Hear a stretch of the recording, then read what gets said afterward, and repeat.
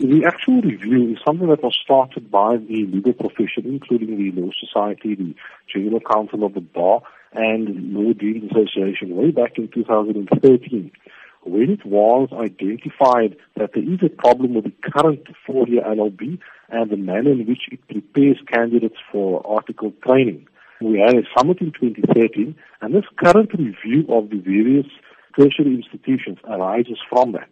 At this stage of the review, the Commission on Higher Education is saying that it is not going to include the legal profession in that review in discussing the merits of the reports and the accreditation of the various institutions, and we're saying that is wrong.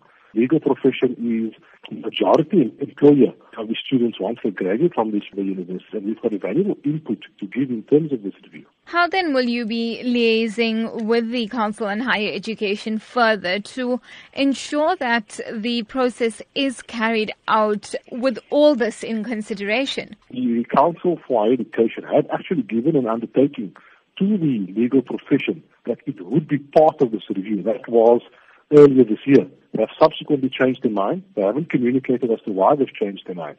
The Law Society has written a letter almost a month ago to the Council on Higher Education, subsequent to them making that decision, questioning that decision, and providing detailed reasons as to why the profession should be consulted. We haven't received any feedback on that letter yet. So we will obviously follow up on that.